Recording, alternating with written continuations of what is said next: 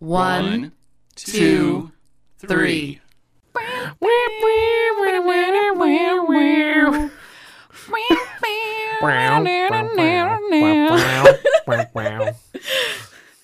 Hi, everybody. Hey. Hi. We're a year old. We're a year old. Our podcasts have survived a year, and it's been incredible. And we wanted to kind of sit down, the three of us in the room, Mike Canary, Richard Chinqui, Tara Callaghan. We all wanted to figure out – Tara's mic is falling apart. It's fine. We wanted to do a kind of a year in retrospective and talk about the show and talk about the songs we heard. So some of the ways the songs we heard have connected to our worlds and how they've propagated out into the world, which we're seeing. Yeah. So what we did was each of us had to pick 3 songs that guests brought. They had to be songs that our guests brought to us over the year, and pick ones that we've kind of adopted with our own song stories or connections to the show with them. Because it's honestly pretty bizarre. You don't have to raise your hand. Well, I'm just making sure so you guys know I'm going to talk, because then we'll just talk. We'll be running all over each other. You guys have maybe not seen us all in a group unless you've been a guest on the episode, but we have a tendency to maybe get really excited about ideas and things we're talking about. So I'm being polite. And this is actually my first time on a podcast ever. Usually I'm interviewing people. I've never been on... I've never been on a podcast. Oh, wait, no, I make one. So, You're on one every week. I'm always behind the scenes, so you don't really get to hear me too much. But I did not think that these songs would then impact me outside of 3-song stories. So, but really now when I hear them, in some ways I had direct correlations with the songs already. Some songs maybe I wasn't so familiar with. But, the 3 I chose, some of them were just because 2, I just love the story so much. One of them may or may not be about Richard. And then one, I actually have a direct, my own story that kind of goes along with that person's story. So I'm excited to do this. Yeah, I can't believe it's already been a year. Yeah, no, it's crazy. I remember when Richard and I first got started, we created a folder and we said, here's how we're going to do the structure, and here's the first episode and here's the second episode. And I think Richard said something like, at some point that's going to be like a full folder, and then we're going to have to create like a 2019 folder, and that just seemed like crazy talk. We have a paper archive. Yeah, but here we are, and and I have a folder that's a 3-inch thick binder in my office with all the scripts, and we're going to create a new one for the next year, and we're just so stoked to be doing this and have people listening to it and enjoying it and hearing the feedback and all that cool stuff. Yeah, so whether you've been listening from the beginning or if you just picked it up, if this is your first episode, thanks for listening, guys. It makes a big difference to us to see the downloads, to see people commenting on Facebook and just letting us know that they like the show. We enjoy making it, and I think we would make it for like one person if we had to. We make it for that one person in Kenya. Hi, Kenya. Hey, Hi, Kenya person. guy. We're following you back now. Yeah, actually, Kenya person, if you want to send an email to my song story at wgcu.org, we'd love to, get in touch. That'd be wonderful. So, so I wanted to ask, I guess, to start before we do any of the songs. Ooh, questions. Yeah, what went the way? Yeah, Mike and Tara don't know about the questions that I wrote. What went the way for the show this year, the way you saw in your head, and what was super different? I think the way that went, the way I saw in my head, which thank goodness it did, was when we first came up with this idea. I think the way we described it was we felt like we had reinvented fire, because it was something so obvious, yet nobody was doing Someone was going to make it. And it was going to get made some way, one way or another, and it almost felt like maybe somebody else would make it at the same time, and it would spring up adjacent to us or something. But now we're a year in. The idea continues to spread like wildfire. You continue to give it to a person, and you see their eyes look up into their head, and they start to do the math themselves. So something, just the idea of the show has its own sort of meme strength, and that's something that I saw, but I was afraid that was hopeful seeing, and that's the part that I think turned out the way that I thought it would, in a great way. The surprising part,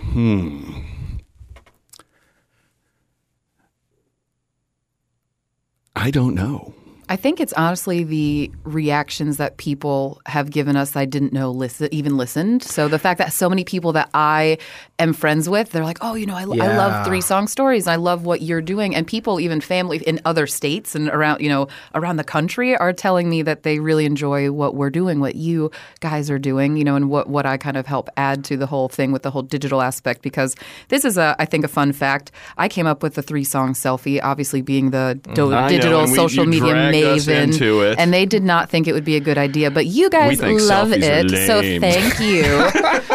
Well, selfies are kind of lame in that whole selfie culture, but this is a different way. You know, this is and an it gives appropriate that personal selfie. touch the way we. So just to be clear, we make our guests take the selfie with my phone, and we Yes. give them no direction, and that's why they each have their own flavor. Their own blur Their or their own yeah. hilarity behind them. And back to what surprised me, I guess it's sort of obvious, but what surprised me is, you are surprised oftentimes by the kind of songs that will be chosen by a guest that you don't expect. You know, you don't expect Charles Runnels to be a metalhead. You don't, Yeah. that sort of thing. I have the perfect story, actually. One of mine is the perfect what we didn't expect story. Gotcha.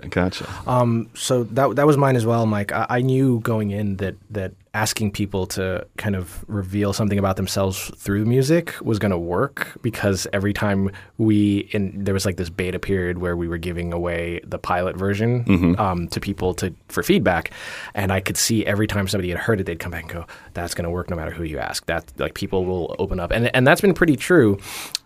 Sometimes the music to the person match did not go the way I expected, and we would get songs, and I would be like, really? And so those would catch us flat-footed, I think, even. Yeah. But then it's part of the first part. Like, it was revelatory, because you would just watch somebody open up in a way, a song that you'd never think they would listen to or share that they listen to. Yeah. That was Well, and the other thing that surprised me is how some people have been so willing to open up so much. Yeah. I mean, everybody has to draw the line where they're going to open up. But like the Frank Mann episode was like, are you kidding me? Yeah. I mean, it was Oh, I know. so open-hearted and so like, here's the curtain, I'm pulling it back, and this is me.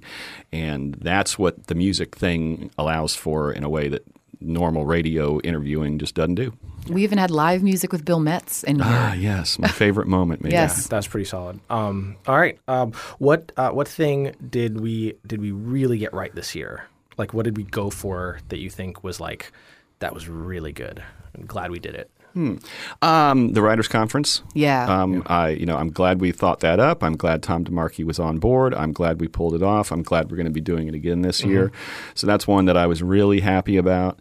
And just, we've, I think, had great guests. And I think that I love that we've had everything from just people who the intro is, this is my friend from high school, and they tell these awesome stories, or all the way to, this is a best-selling novelist, and there's awesome stories. So, that's, I just think the breadth of guests, and I'm looking forward to year 2, because we're going to broaden it out even farther. I'm trying to get a Boston Red Sox pitcher on. Just started that process yesterday. Oh, geez. I'm trying to think, honestly. I mean, what went well? I'm like, in my head, what didn't really go well? Because we really weren't sure what to expect or how people would receive anything that we were doing, or like we said before, if it's just for that one person or who it would be for. I think that we learned something from every single episode, from every guest. You could kind of hear that we got a bit more relaxed and a bit more in tune and okay with, I think, being ourselves, because, in order to get someone else to bring out their innermost thoughts and feelings, because some of these songs took people down a dark path, a sad path, extremely happy. So that the range of emotions was everywhere from A to B.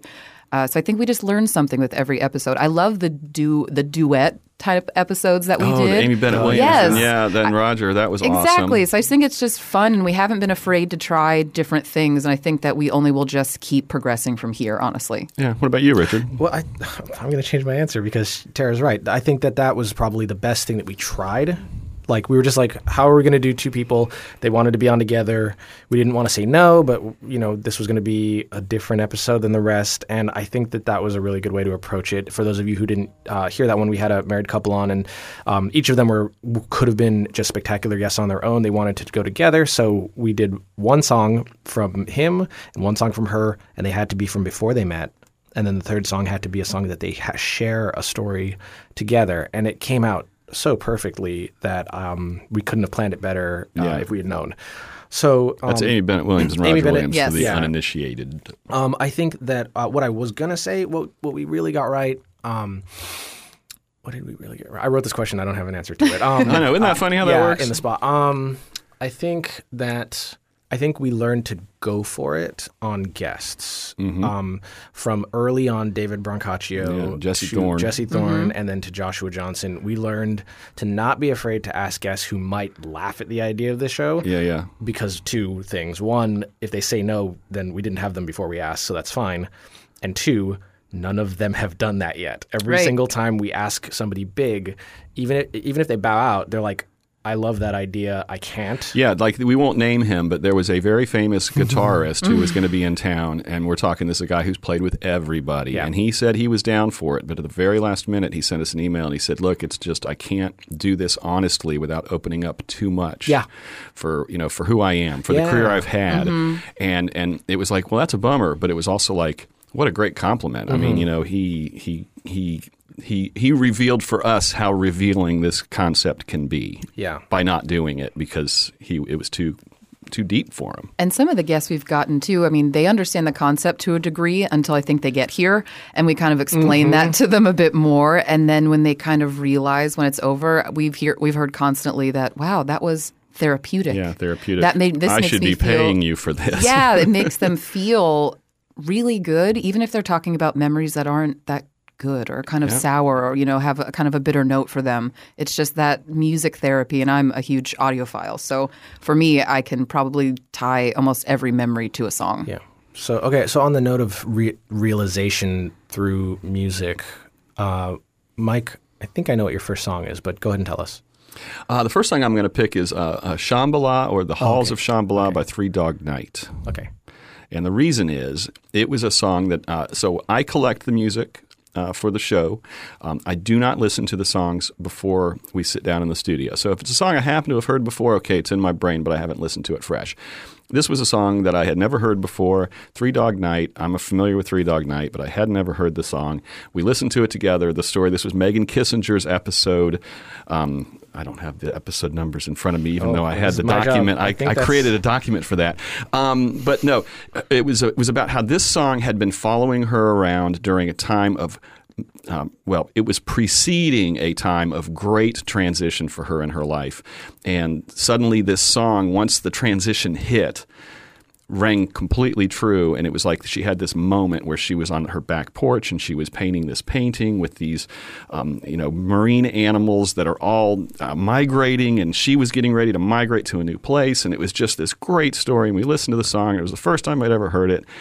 And like 2 weeks later, I'm in Home Depot picking up a truck I was renting, standing there waiting, tapping my foot, and this song comes on. And I'm like, holy cow, like, I know this song. And suddenly I'm standing on the back porch with Megan Kissinger in front of her painting because of her story and because of this song. And I've heard it once since, and the same thing happened. So for me now, for the rest of my life, this song will take me back to her memory. And that's like emblematic of the virality of how music and memory works and what it is we're tying together. So hopefully we're creating these moments for some of you too. So so let's listen to it's from episode 27, Megan Kissinger's episode. This is Halls of Shambhala by Three Dog Night. Yeah, so I hear that. I'm in Home Depot. I'm with Megan Kissinger. How does that work, right?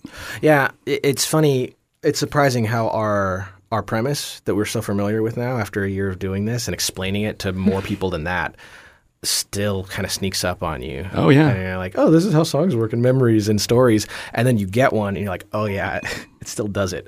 But it's almost funny because now that's your memory. Her memory is now your memory. Yeah, you exactly. know, and it's almost like you were there in a strange way, especially when we hear these people talk about in detail, when it's really beautiful, honestly, not to sound super cheesy there, but it really is. And I didn't anticipate that it would have such an impact on me as an individual either. Just obviously being part of the show behind the curtain, usually with Richard, we're always bopping along to the songs or songs that we've never heard. We're like, wait, what is this? What is this? We write it down. We put it in our, Spotify or whatever kind of playlist that we're working on. But we do that constantly. So we're in there dancing with them, and we just go along this whole ride. So it's really it's a good experience overall. And the other thing that I just want to throw out there is about 10 episodes in, I remember thinking, what this does is it turns people into their best storyteller. Yeah. And I've used that in the intro a few times, that kind of language. But we found that, if this is one of your 3 songs and you're telling a story about it, you're not trying to tell a story. You are the story. You are in your head. You are in the story. And that, I think, is what's coming through during these interviews. And you've had to whittle away because no one has 3. Everyone has 10 or 20, and they got to bring it down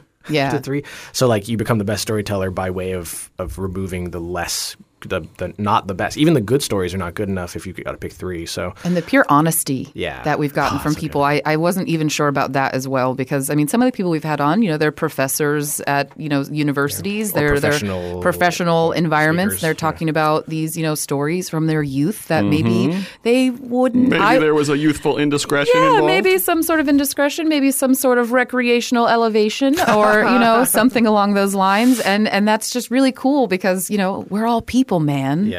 Like Yeah, just because I'm a teacher doesn't mean I didn't get into some trouble back in the day. it was a bad idea, is what she said. It was a bad idea. Okay, so Tara, you're right about the dancing. By the way, I love when they dance. Me too. I love when they dance. Can you? What's your song?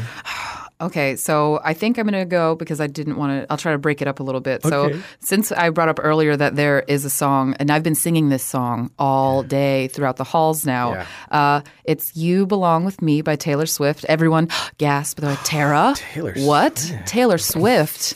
But only because of what it was about. So should we listen to it a little bit first, or should I Yeah. just talk about it? Let's listen to it. Let's listen I like to it. that. Okay. You belong with This is You Belong With Me by, what's her name? What's her name? That one blonde that's super popular in pop music, Taylor Swift. I couldn't pick her out of a 3-person lineup. So Richard and I were dancing. I Yep. may or may not have sang quite a bit of that. I was dancing in my head. So this brings me back to Eric Raditz, and I listened to this right when it went live. I happened to just be up, and I was like, "Oh, 3 Song Stories is live." It's what time, Richard? It goes live. 1 usually? a.m. on Friday morning. Yes, thank you. A little drop right So there. no matter when you I wake, remember that when you were listening to that. I'm like, you already listened to it? I Yeah. was still awake. Yeah, I was still, because I'm an old lady. I usually go to bed at like 9 or something. So anyway, I was still awake, and it was Eric Raditz. And if you know him at all, he's a pretty cool guy, honestly. I mean, I've only met him once or twice, but just the stories I've heard, especially from Mike with the He Film is Fest days. a character. Yeah, he's a cool dude. He's an interesting fella. So he describes basically a girl. Sport coats and sneakers. Yeah, sports and sunglasses. He's a cool dude. So he describes this moment between a girl that he had just kind of vibed with for a very long time, but they both were in relationships. He had gotten out of said relationship, and she was still with her boyfriend. He was just like, I don't care. I'm going to text you this, profess my love to you. Well, I just showed my boyfriend that text, and now he wants to kick your butt, that whole thing. Eventually, she breaks up with the boy. They finally get together for coffee, which turns into happy hour, which turns into karaoke night, and they wound up singing this song at each other, and time passes. They are now married. I love that. Yeah, I just married love with a the child. story. Like it was so cute. They got engaged and they're married. Obviously, the whole thing.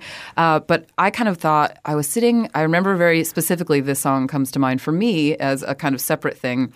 I went to St. Augustine to hang out with a gentleman that I was kind of interested in at the time. And he just was sort of a jerk. And I was listening to the song like, you belong with me and you were so sweet and this whole thing. And then we hung out and I was like, God, it's been a few years since I hung out with you. And you don't belong with me. You do not belong with me. So I thought it was just kind of funny that I had a very opposite sort of story with that. But I just loved his story. And it was just especially with his collections of songs that he chose as juxtaposed to Taylor Swift. Yeah. And he was like, don't judge me. And Don't you know what? judge Don't me. judge me, everyone, because I know you expected me to pick other songs. So I have a real quick aside story I have to throw out there. So at their wedding, they got married on the steps of the Sidney and Byrne Davis Arts Center in downtown Fort Myers. They had the street closed off. I actually was the DJ for the wedding. So I was playing the music like, the pre-music and then Were you doing the microphone like everybody to the dance? Oh no! I wasn't. MC. I wasn't the Chicken dance now. Al MC. Holland, our episode, Oh, whatever. okay. He was the MC during the actual reception, but I was just the guy like playing the stuff. And the point is, so she comes 36. around the corner in a horse-drawn carriage, pulls right up to the red carpet, goes to get out, and I'm so like transfixed that I forgot that I'm supposed to hit "Here Comes the Bride." And one of the I mean, there was like a 6-second pause, basically. Ever, Mike. But I know one of the bridesmaids looks over and gives me this like, I'm gonna freaking kill you look. And so I reached down and I hit play, and I thank God I hit the right play button because it all worked out in the end. But yeah, there was this moment where everybody was like, Why is here comes the bride? Do you know how you, And I think they sang Taylor Swift at their wedding to each other. Oh yeah, absolutely. And Al Holland sang "Only You" to their first dance. So do you know how you deflect the anger from the bride? You were so beautiful that I couldn't move. Like, I was captivated by you. Wear an uglier dress next time. Next time. Eric Raditz, that's episode 5. If you want to go back and listen to that, it is a really cute, romantic, touching story. So, and he was so good at the beginning of our show because he came out swinging. We were like, he was the first person who we recorded an episode, but beyond the pilot, we didn't release his till episode 5. Right. He was the first person besides he was Richard. Be on, it was like, Eric, you'll be a perfect test case. Come in and so go back and listen to it. It's good times. Yeah. And then we kind of knew. I think this is it. I mean, the Richards we were due. I think we all knew. Oh, thank you. Okay. My first song is "What's Going On" by Marvin Gaye. So that is the first song other than my episode on the show. The episode 1 with Bob Grissinger, who some people around here know as Bennett or Bob Bennett. C. David Bennett. C. David is what Bennett. It was, yes. There's a donut shop in town that's kind of popular and famous. And when he left his broadcasting job of how long, Mike? 20 years, 30 years? 25, 30 years probably. He opened up this shop, and it's this like staple for people who live in the area. But a lot of people don't know about this other thing that he used to do. And the song for Bob was about kind of social change and him becoming aware of it when he heard the song when he was young. For me, it's intrinsically tied to the show because we did this episode, and then later last year I went on a trip to New York with my wife, and we were on an anniversary trip, and we were out in a dumpling shop, and this song comes on through the speakers in the ceiling. And I didn't recognize why. I didn't know why I recognized it, but I knew it. I was like, I've heard this song 100 times, but recently. And when it happened, like she saw me stop eating, and she was like, "What?" And I was like, "Don't talk. I need to hear and think. Something's happening to my brain." I figured it out that it was our very first song. I took my phone out and recorded like 30 seconds of me listening to it, like selfie style, and then I sent it to Mike. Yep. And he sent back like, "That's our first song." That's like, Bob's first song. That's Bob's first song. So like this song found me in the wild, kind of like Halls of Shambhala, where I'm sure I heard it before that, but I couldn't tell you about it before that. And then, just a few months after doing the episode, it stopped me in my tracks or in my mid dumpling. So I guess let's listen to it. This is from episode 1 of 3 Song Stories about a year ago. This is "What's Going On" by Marvin Gaye. So, Mike, that was a song that I wasn't really familiar with before we started the show. Like I said... Yeah, I was a little surprised when you said that was like a firster for you, because, I mean, that song to me is fairly pervasive in the culture. Yeah, listen, if you can't pick Taylor Swift out of a lineup... Different culture. Okay, fair enough. I just, it's not something I would have noticed, even if I had heard it. Is there a song that you... never expected to like from like that happened during the show? Is there never expected or to like a band that you thought, boy, I didn't expect to enjoy that as much as I did? I don't know if there's anyone that surprised. I mean, there was a couple that I had never heard of that I really liked, but I don't know if there was any one that I don't know. I'm pretty open-minded about music, even though I don't necessarily know who's singing what. I believe that you had not heard any Anthrax before. Oh no, I had not heard any Anthrax. Not mindfully, not like, ooh, I'm listening to Anthrax. Yeah, that was the one did surprise me because it was way more like musical theater than I expected it to be. Yeah. If that makes sense. Yeah, I think you said like theatrical or something. Yeah, it was like more. It was. I just expected it to just Charles be. Ronald. That's right. But it was like, it had movements and it had ups and downs and it had like an elasticity that I did not expect. So yeah, that's a good call, I think, on that one. What about you, Taryn? Oh, God. I love all kinds of music. I mean, literally almost every single solitary genre. So if anything, it was just like, oh, I never heard the song by this artist. I can't think of one off the top of my head right now. But that's probably pretty much what it was. Like, oh, I hadn't heard this song. Or Bill Metz, I mean, the songs that he chose were wonderful. Usually anything that's soulful, I'll wind up, having a bit more, I can resonate a bit more with that, I think. But nothing necessarily surprises me, I think, in terms of music, I guess because of just my own likes. It can go from, like black metal to hip hop to pop, then back to like grunge or, grind or something like that. Swift So, now. or Taylor, so pop, Taylor Swift, get down with that. So, yeah, I'm all over the place. Well, then, in considering that, did you become a fan of any bands through this show? Not necessarily, no. I'm waiting a little bit to find something that I'm just like, oh my gosh, I didn't know about this. But I'm still waiting. What about you, Mike? Because sometimes we ask people. Yeah. to suggest a band. Well, and there's one that I wish I had, and I'm going to go and do this now because the one that popped into my head is Tom DeMarquis, the one about being in Europe and they were driving.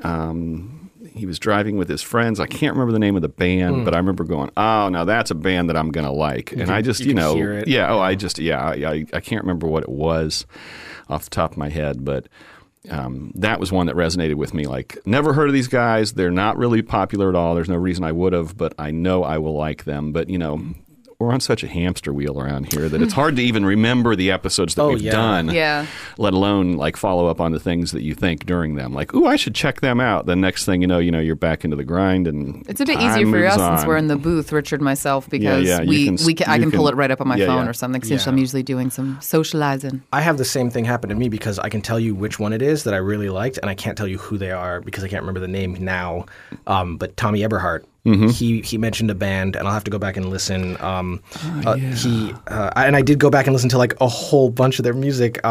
He talked about a band that was like 80s. Oh no, maybe it was Sinelli. I think it was Sinelli. It was like 80s music brought back to life with all the things.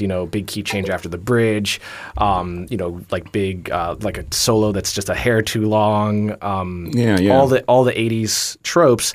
And it's a current band. They actually came to Fort Myers like right after that. And I went home and I did listen to a lot of them. So I'm sure he's going to send me a message after he hears this, Sinelli. If you hear this, please tell me the name of that band again because I can't remember, but I did love it. I have to say that my second song that we'll get to in a little bit, that is one that I became kind of a short-term fan of afterwards, and I listened over and over and over and over again.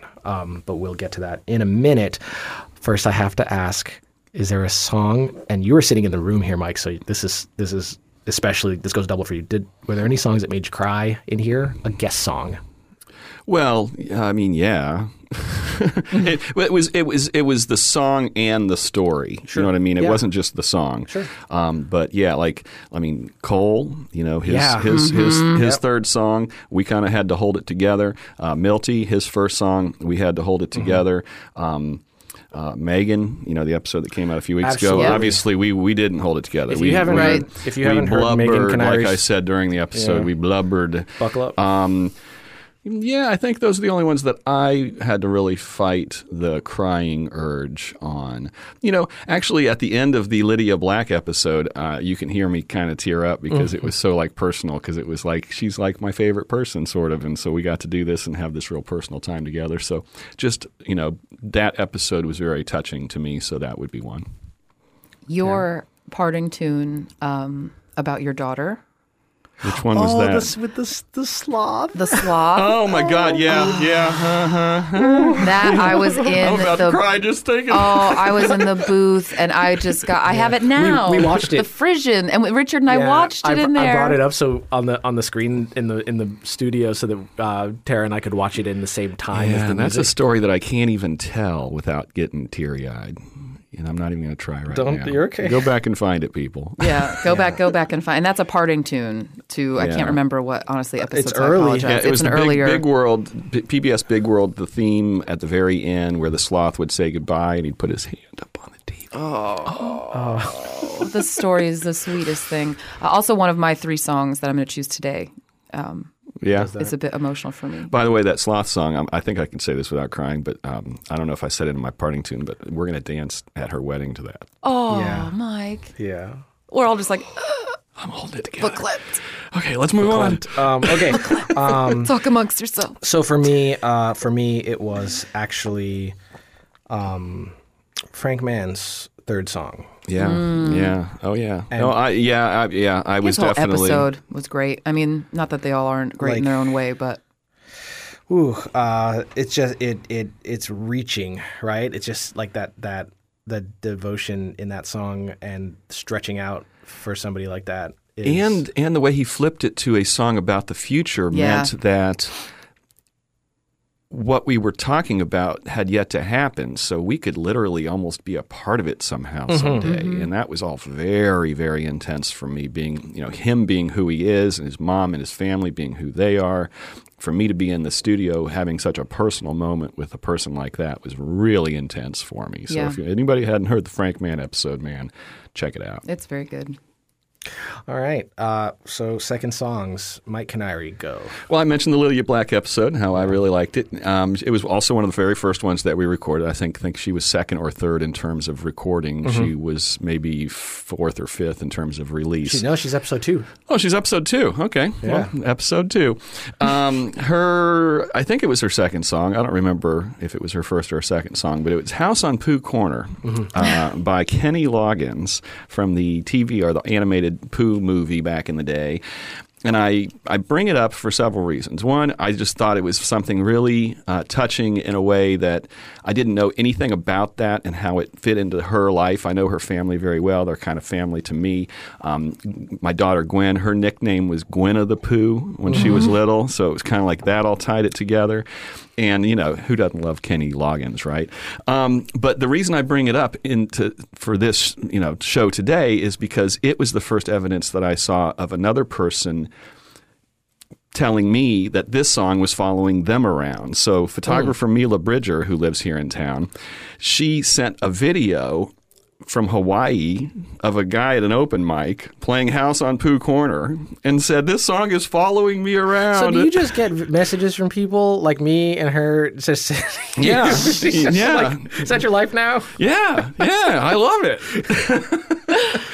So it's only gonna get worse. I It's know. only going to get better, Richard. Yeah. So let's hear a little House on Pooh Corner. And this is a song, by the way, that Lydia's family has always sung to their kids. So, it was sung to Lydia. Lydia sings it to Emerson with Chris and the whole 9 yards. So let's hear a little bit of this Pooh Corner. Yeah. Okay, I'm just going to go on the record here and say that the world needs more Pooh energy. Just put it out there. Yeah. Pooh, Mr. Rogers, bring it all together. Let's real. Put it up into a big thing and make that be what's cool. I think that's what Next. a lot of people are like into though right now. Oh man, I Let's watched hope. the Christopher Robin movie. Oh yeah. That crushed me. It went That was McGregor. it was so good. Okay. So speaking of lullabies, you mentioned that's Lydia Black's kind of their family's ongoing lullaby. Right. Tara Callaghan, go. So my second song is actually from the pilot episode with Mr. Richard Chinqui. So he can obviously tell this story much better than I can, but I suggest that you honestly go back and you listen to the first ever episode, our pilot episode with Richard. He tells this amazing story. So I've had the pleasure of meeting Richard's family, his wife Chrissy, and their beautiful, beautiful daughter Zoe. She is such a vibrant, smart as a whip little girl. She is going to be someone to like... Oh Reckon man, with. yeah, for Yeah, real. That's that's- just the words out of my mouth was about We to reckon say. with her every day. Oh my goodness, she's just such a dynamic little thing, Yeah. honestly. But so Richard describes the day that she was born and that Chrissy had just fallen asleep finally, after such a tiring ordeal, that obviously giving birth is. Richard, as being the emotional support human, throughout that entire experience. So I guess, Zoe was fussing a bit. She was starting to cry and get a little bit. So Richard finally got to hold her for a long period of time at this particular moment that he describes in his episode. And he hums to her. The first thing that comes to mind is, I can't remember the tune, but it's from Legend of Zelda 64. Lon Ranch. Yeah. Yes, thank you. So I called it Epona's song. The title on the soundtrack is Lon Lon Ranch, and it's the one that you use for the horse. Yes. So, but it's just how he describes it and why it popped into his mind is because he's not only thinking of trying to comfort his brand new baby daughter, his first child, but Chrissy's trying to finally sleep. So he's, well, what can I think of that doesn't have lyrics that's going to pop to my head, that's going to maybe be soothing to her? And that was the first thing that popped in my head. And to this day, she asks him to hum, right? Yeah. Anytime that she's, needing to be comforted, those wake up in the middle of the night type things, she asks him to this day to hum. And Yeah, it's she's that. 6 now, and it still works Yeah. almost instantly. Oh, I got goosebumps still, and I didn't cry. I almost cried before we came in here when I was thinking about it. But it just my face hurts from smiling so much from it. And you just look so bashful now. So you can't see it, but he looks very bashful and adorable. And yes. And I have listened to the pilot episode like 4 or 5 times because I listened to it a lot at the beginning, and I've gone back and listened to it just to see how it holds up. And I've said this before. Yeah. If we can only do that good, we would be killing it. That's why I'm so happy with how the year has turned out, because it was such a great start. And it was such a great, that song and that story is such a great example of that theater of the mind power of radio, because you're like right there with them. I can see it in my head, and I have no idea what it maybe looked like, but to me just everything's there. The dim room, Chrissy's trying to sleep. He's fine, but finally holding his daughter for the first long period of time ever. Oh, you have to go back again. Pilot episode. So episode 1, you have to listen to it. I cannot do it justice at all. Well, let's listen to it. I'm not crying. You're crying. I forgot when you asked me what songs made me cry during the recording, and in retrospect, I'm pretty sure that one did, because it's. There's crying. I'm just like blinking a bunch. Sure still hits pretty good. There's something in my eye, and it's tears. Oh, thanks, guys. Yeah, that. I think you said when that song ended, if I remember the episode, you said like looks like you went somewhere with that. Or I did. I said, looks like you went a long way. Yeah, and it really does. We know how songs work. We know how the show works. But even then, like, it still happens. You can't. It's really hard to protect against it happening, which is part of the reason why we do it. Thanks, Tara, for making that your song, because I don't often get to, it's not a song I run into a lot in my day-to-day. So. Yeah. Well, and it's cool that it's it represents music, the breadth of what music can be, because that's in your life because of your love of video games. Yeah. And so suddenly, like, it's this jump from I'm a gamer to I'm a dad, and it all ties together in a way that, it's music's not just somebody going into a studio and being a rock and roll person or a symphonic person or whatever. It's in our culture everywhere. I also can't wait for her to play that game and realize this is the thing. But that's part of his everyday life, you know what I mean, now, still. Yeah, so that's to 6 years later. And I remember asking during the episode if that maybe would be a first dance song someday. Yeah. Oh! And you said, hey, it's up to her. If she wants to dance to that, I'll dance to it. Yeah, I got no problem. All right, so my song, my third song is from Charles. My second song, sorry. Yeah, my second song is from Charles Runnels' episode, which is episode 41. Charles Runnels, the music reviewer. He's like the main arts reporter for the news press. Yeah. And metalhead. He's a metalhead, and if you passed him on the street, you'd never ever catch that. He just looks, buttoned down, buttoned up, whichever direction that is. And but man, he's a big Slayer guy. He's a big Anthrax guy. So when I found that out, I was excited about that, because I am. And then he picked this as one of his songs, and it is a what did you call it? Like it's pop country kind of music. And I was like, that's weird. I didn't expect that from somebody who I already didn't expect to hear metal from. Right. But he said in his thing, that the lyrics are so powerful, and it drives him back to these memories.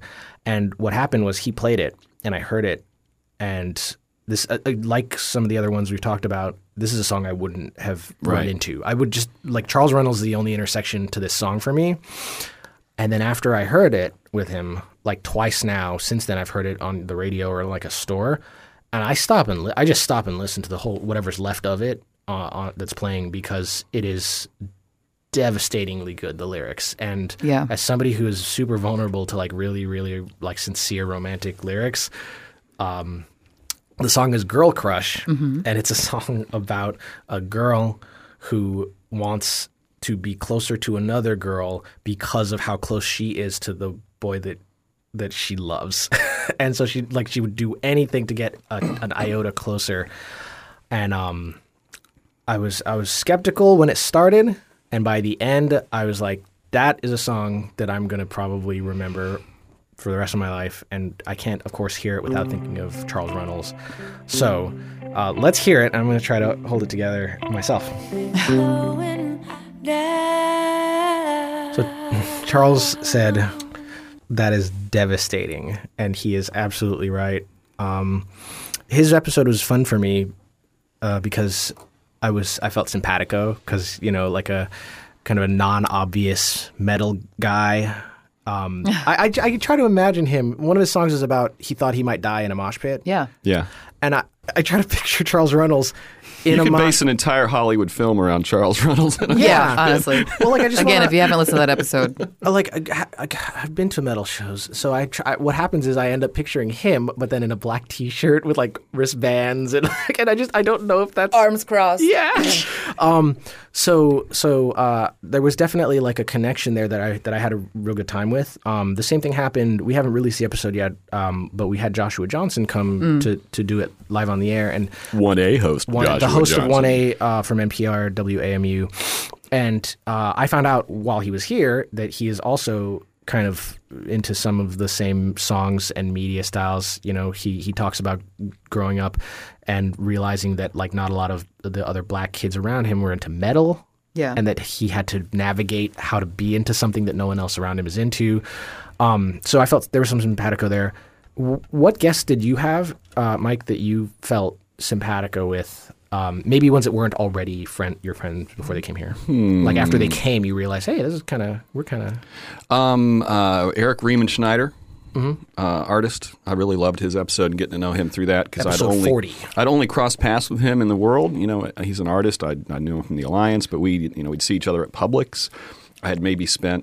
We maybe shared 50 words together in the time we knew each other, and I definitely felt simpatico with him. Can I real fast? Yeah. There's a neat intersection of guests here that I sent you in a text, I think. I went to Bennett's, the donut shop, and there are paintings on the wall. Oh, right. And they're by Eric Riemenschneider. Yeah.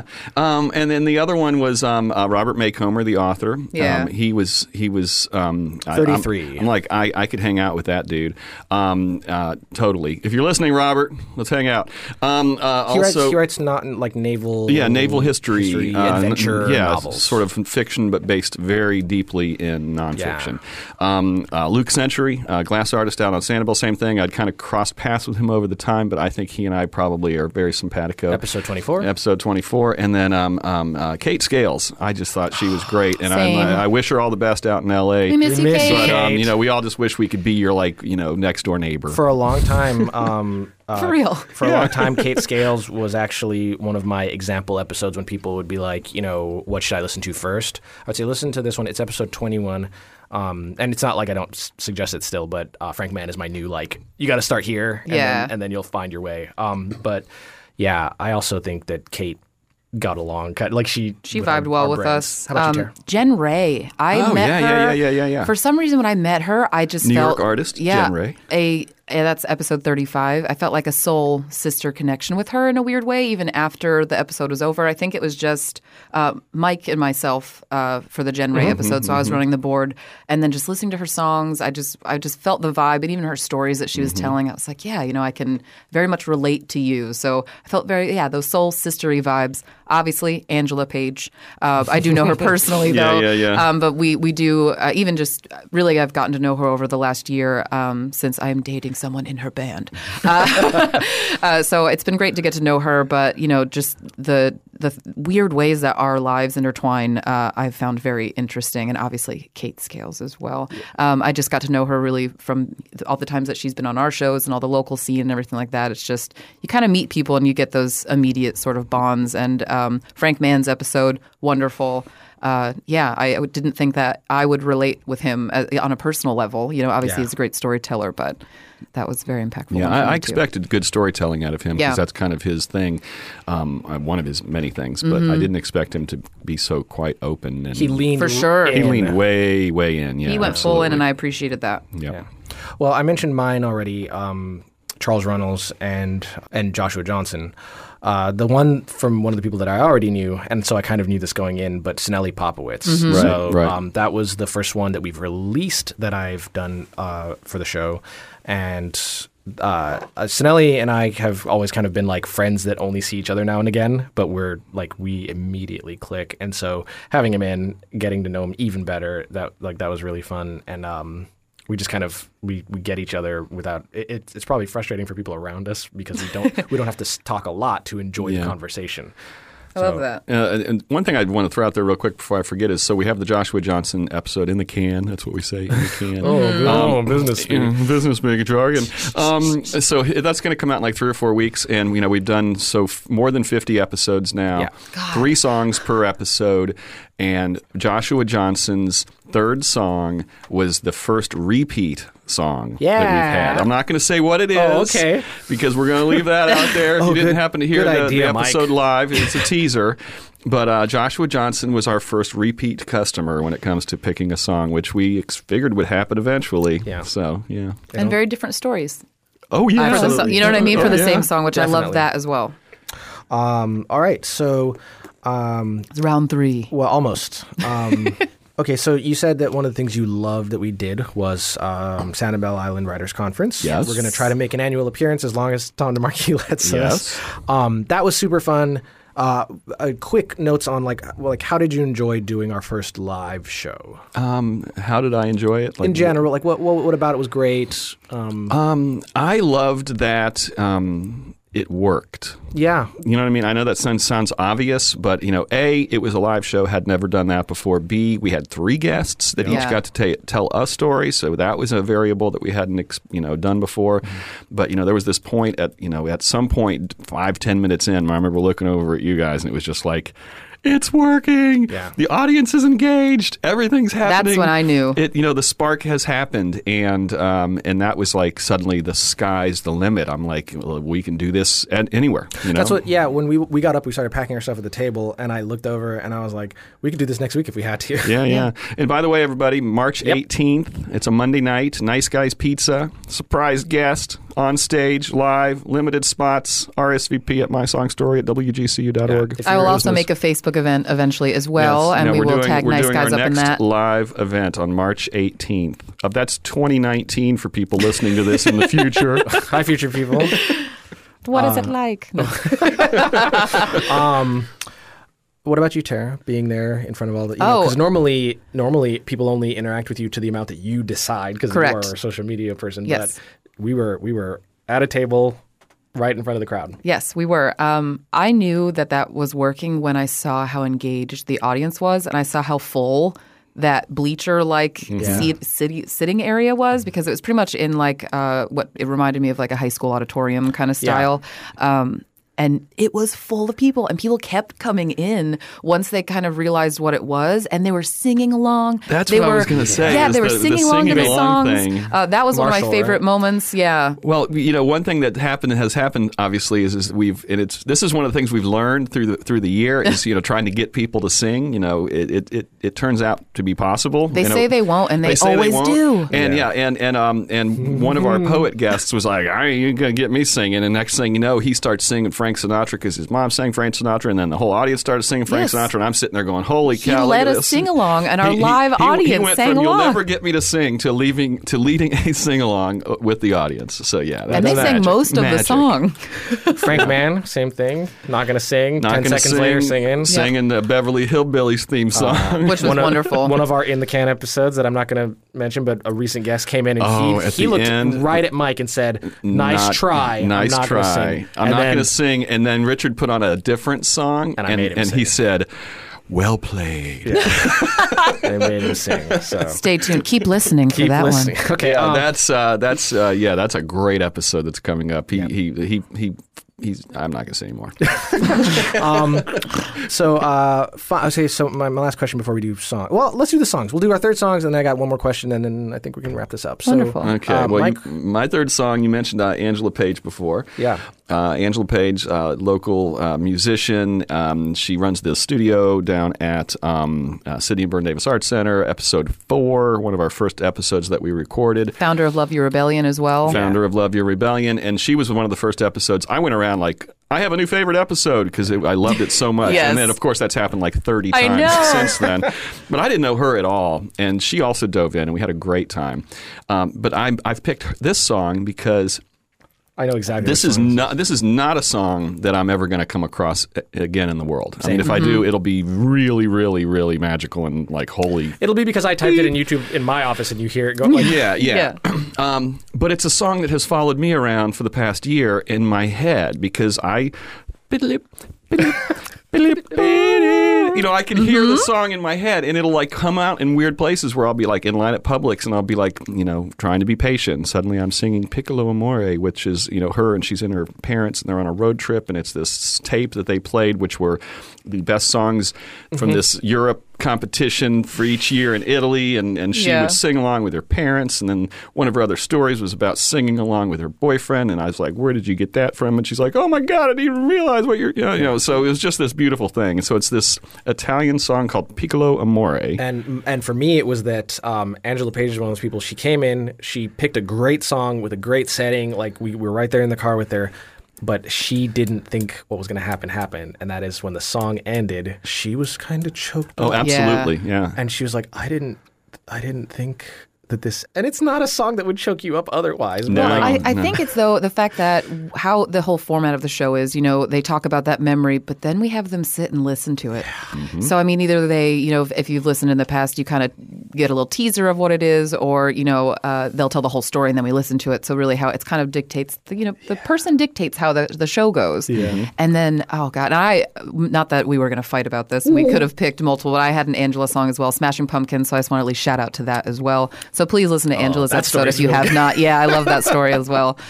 So if you just have to listen to her episode to hear that one. Episode 4, Angela Page. Angela Page. Okay, so imagine being in a station wagon singing this song at the top of your lungs with your folks back in like the 80s. Yeah, and the other crazy thing is, not only... And we've mentioned this during the show, but not only is the story they tell suddenly a memory that I sort of have by association, but the act of doing the show becomes a new memory too. So, like, Angela Page will hear that song in 30 years, and not only will she be in her station wagon with her parents, she will be in this studio with me, and that's just awesome that we get to do that. Who was it we had from the university? Karen Feldman. Yeah. When Karen Feldman came in and she did the song, for her mother.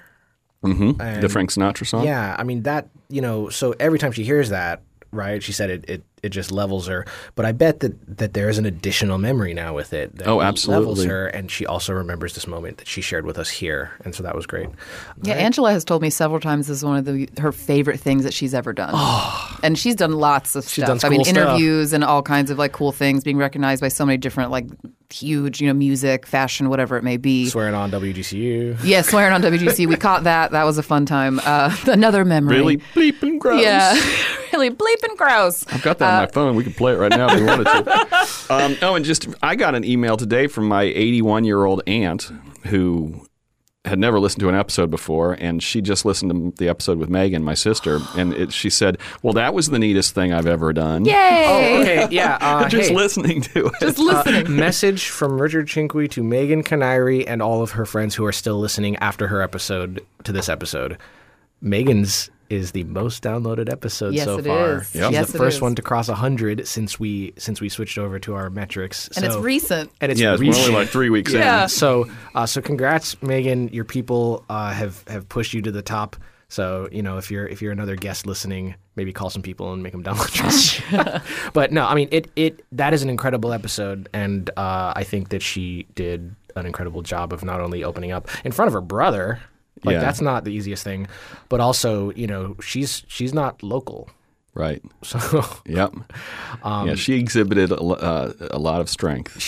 During that session. Yeah. So, all right, Tara Callaghan, what is your third and final song? My third from the year? Final song from the year. I'm going to pull a Kate Scales song because I did. So Queens of the Stone Age. Yay! Yeah, Queens of the Stone Age is one of my favorite bands. So whether you love it or hate it, a lot of people aren't a big fan of Josh Homme, but that's, neither here nor there, I think, when it comes to music sometimes. She had gone to this concert while she had bronchitis with Tyler. I think they're married. I'm not sure. Sorry, I think that's her husband. Absolutely. Absolutely, Mike and Irene. So she said that she had bronchitis. She wasn't feeling well. She was kind of pissed off at him that he was dragging her to the show, even though they love the band. They've seen him, several times. So, they're hanging out. She's doing what she can to stay hydrated. She said it's the best time that she'd ever seen Queens of the Stone Age. So she's like, all right, I'm going to run to the bathroom really fast.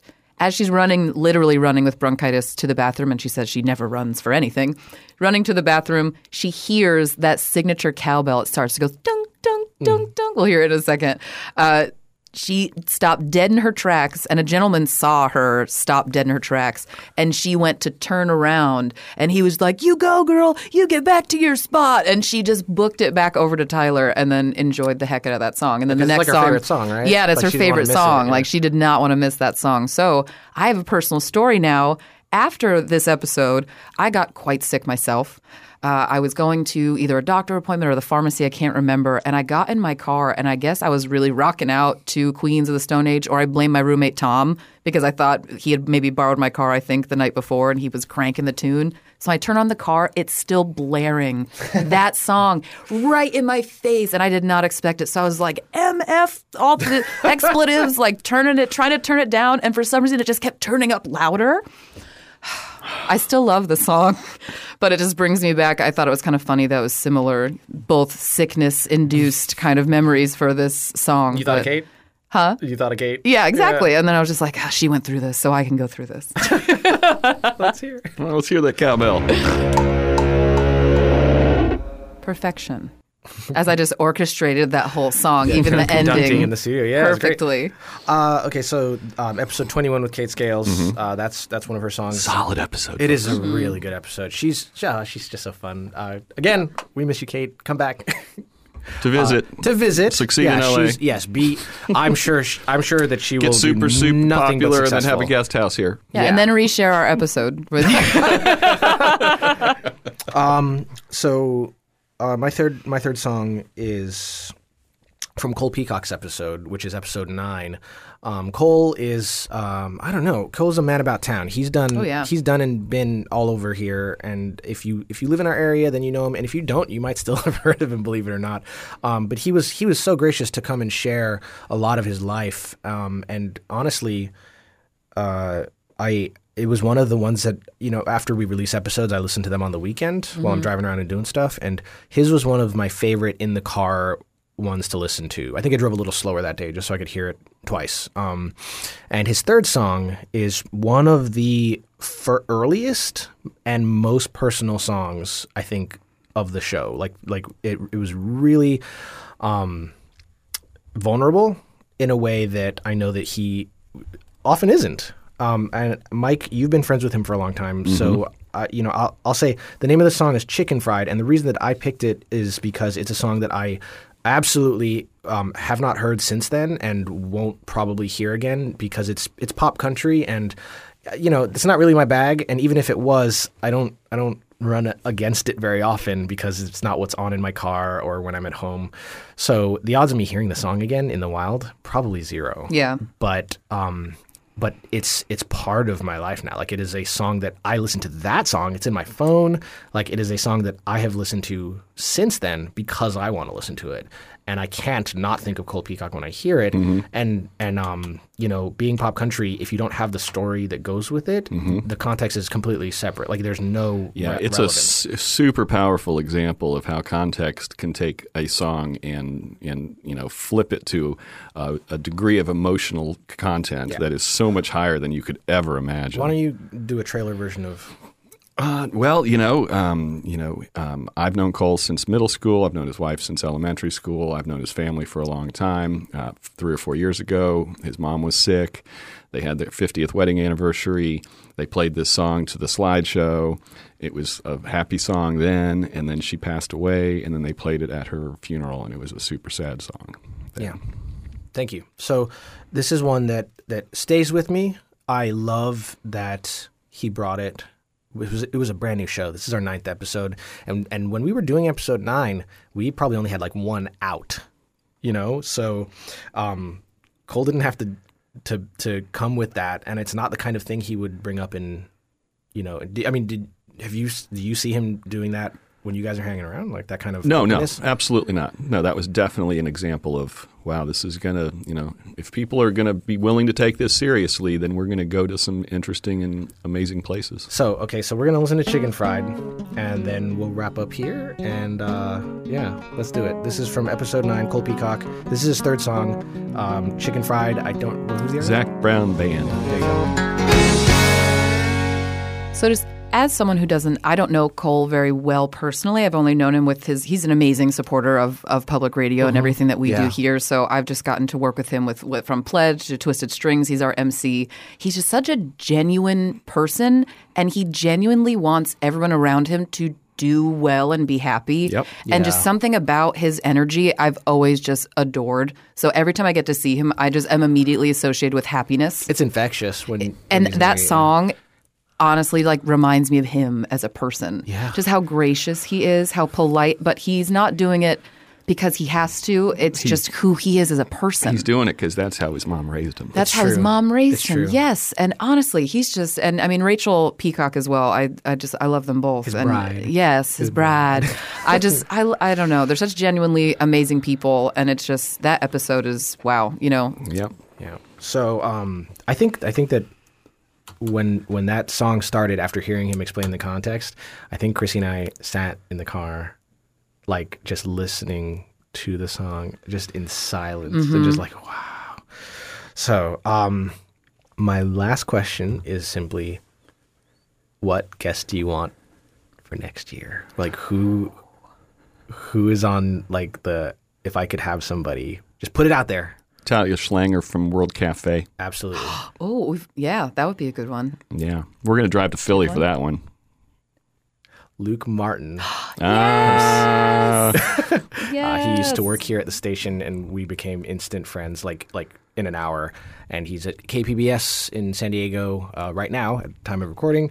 And the next time he comes anywhere near this part of Florida, I'm going to snatch him up, and we're going to do this. I would honestly, to do an episode, I'd like to host an episode with my mother. We're doing that. Yeah, I really want to do that. Let's do that. She was on the year 1 list. Yeah. And so here we are going into year 2. Yeah. That's priority. She is the queen of, I have gone to every rock show, Tara, that you can never go to because you weren't even a thought in my mind at the time. So, yeah, I'm very envious of all of her musical journeys. So I'm very interested to see what her 3 songs would be. All right. Yeah.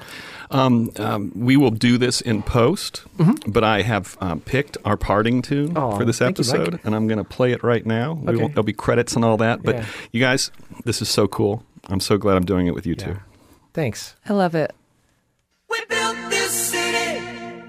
We make this show in the WGCU studios on the Florida Gulf Coast University campus in Fort Myers, Florida. Richard Chinqui is co-creator and producer. Tara Callaghan is online content producer. Our executive producer is Chris Duffus, and our theme song was created by Dave Cowan and Stick Martin at Monkey House Studio in St. Pete.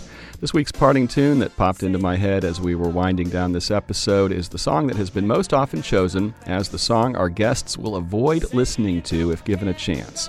And from what I've heard, it's not even a song that the band that made it likes. I did a quick Google search and found a GQ story from a few years ago that starts off, "It has been playing ceaselessly for 3 decades now, and it will stay lodged in your brain like a barnacle made of synthesizers and cocaine for hours after you read this article. This is the true story of how we built this city. The most attested song in human history got built." Sounds like our guests have good taste in what tastes bad. Keep listening.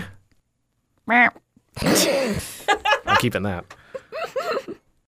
Next time on 3 Song Stories. Hey, Mike. Hey there, Richard. How you doing? I'm doing great. My, how the tables have turned. Yes, and just, we're going to break the fourth wall here Yeah. briefly. Yeah. There is no try to host 3 Song Stories, Richard. This is not a dry run. This is it.